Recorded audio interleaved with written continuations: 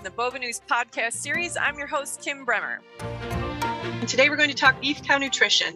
Here in Wisconsin, there's still a little bit of snow on the ground, but soon the grass will be green and we'll be looking to turn cows out on pasture. There are a few management processes producers need to go through to make sure cows transition to a new environment as they enter breeding season. With us today is Dr. Shelby Roberts, who's Beef Technical Sales Support for Alltech, located in Canyon, Texas. Dr. Roberts started with Alltech in 2017, beginning in the research department, and carries experience in both the cow-calf and feedlot sectors of beef production. Dr. Roberts earned a degree in animal science at West Texas A&M University, a master's degree in ruminant nutrition from Oklahoma State University, and a PhD in agriculture with an emphasis in ruminant health and immunology from West Texas A&M University. With experience in ruminant nutrition and ruminant health, Dr. Roberts' interests focus on applied beef management practices that aim at improving animal health through nutrition. Welcome, Shelby. Thanks, Kim. Thanks for having me. So let's start out our conversation today. For spring calving herds, this period we're in is the most stressful time of the year.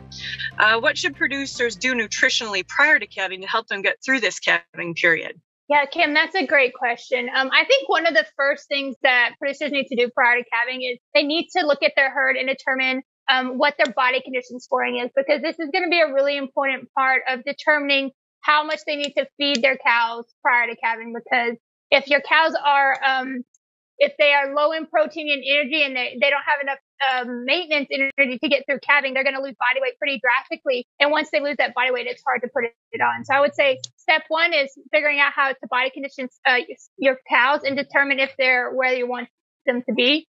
If they are lower than a 5, say a 3 or 4, then you would probably want to supplement those cows with some additional energy and protein.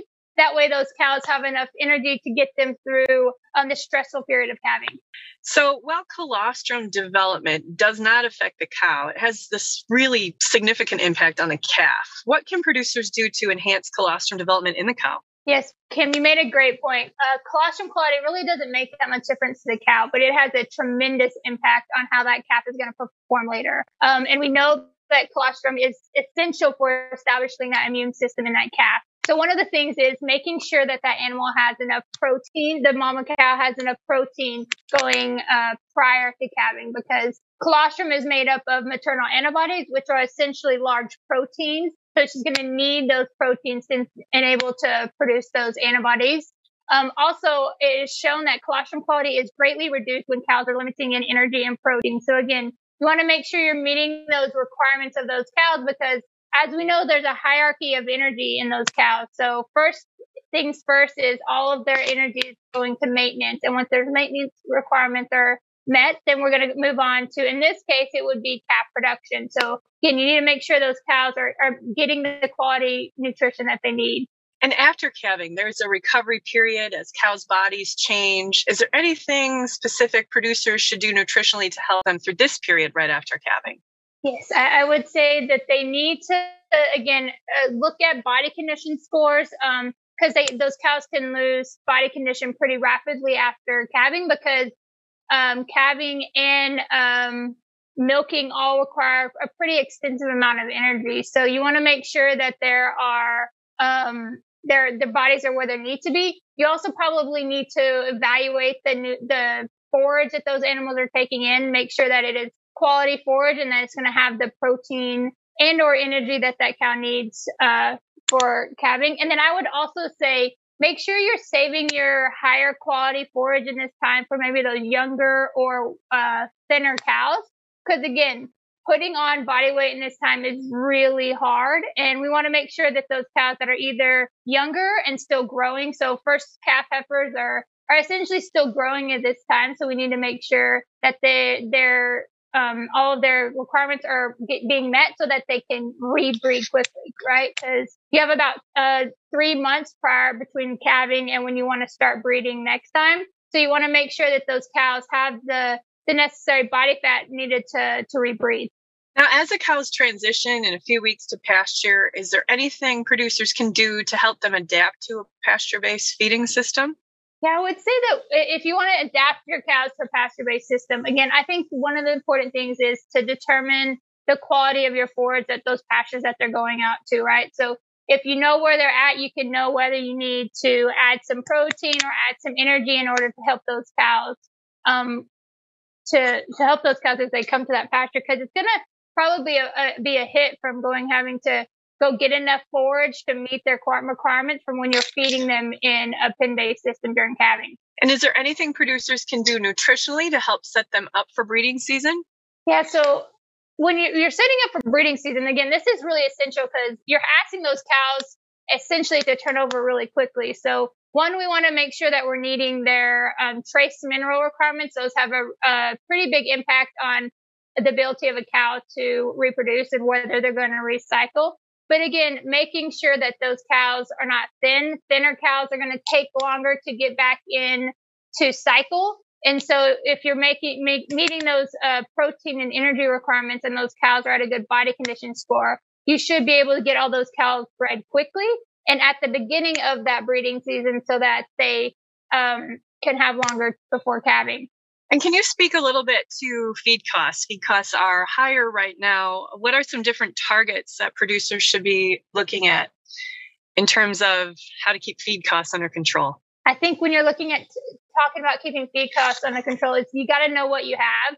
So again, taking those forage quality samples right now probably is more important than times before, because you want to make sure that you know where those pastures are, so you know how far if you actually do need to supplement, or if those cows are going to be able to make it through. But I would say you need to evaluate all your forage sources first and get a plan of how long do we think this pasture is going to be productive and how long can we graze on this, and then make a plan from there so you can either start buying feedstuffs early while they're at a lower cost, or but it gives you more of a game plan that way too, so you can have essentially a strategy as you have to start buying forages in the winter. Yes, great point. Now, we talked a lot today about the cow. What about calf nutrition as they transition to a different diet? So one of the things about calf nutrition as we think about transitioning to them to a different diet is that we need to look at a couple of different aspects. Is one, making sure we're not giving them too much grain at the beginning too quickly. By doing this, you can you can have some pretty detrimental impact on their rumen as they go into growing. Also, we want to make sure that we're meeting their trace mineral requirements. So trace minerals are important for growth, but also for immune function in those calves. So in transition, we know that they're going to be stressed. They're going to be exposed to new pathogenic challenges. So we want to make sure that those animals are prepared for any potential disease challenges as they go into that transition period. And then I would say somehow training those animals prior to transitioning. And these can be easy things such as feeding them in a bunk prior while they're on their dam. So it's less stressful. It's not a new element. Same could be said for if they're going to have to drink from water troughs. Water is really essential for health of those animals in the beginning. So we want to make sure those calves know how to drink out of a water trough as well. So I think those are some pretty basic things that are pretty essential for making sure those calves transition easily to that new diet. And as we wrap up today, can you tell us about anything new and upcoming in the world of nutrition research? Yeah, so I think that basically right now what the new research is going to be, how do we utilize our sources that we have efficiently, right? So we're going to have a lot of areas of the world they have a drought challenge that's coming on. So how are we going to utilize what we have, but also maybe some byproducts? How can we more efficiently use those products so that the producers can be more efficient, but also that our cows can stay as productive as they are? Well, thank you so much, Shelby, for taking the time with us today. We appreciate you sharing your expertise and your experience. This wraps up our Bova News podcast for today. If you like what you heard, be sure to follow Bova News on your favorite podcast subscription service. While you're at it, follow us on the various social media platforms and subscribe to our YouTube page. And be sure to check out our website, bovanews.com, for more information and alerts to upcoming podcasts and webinars. This has been your host, Kim Bremer, and from everyone at Bova News, have a great day.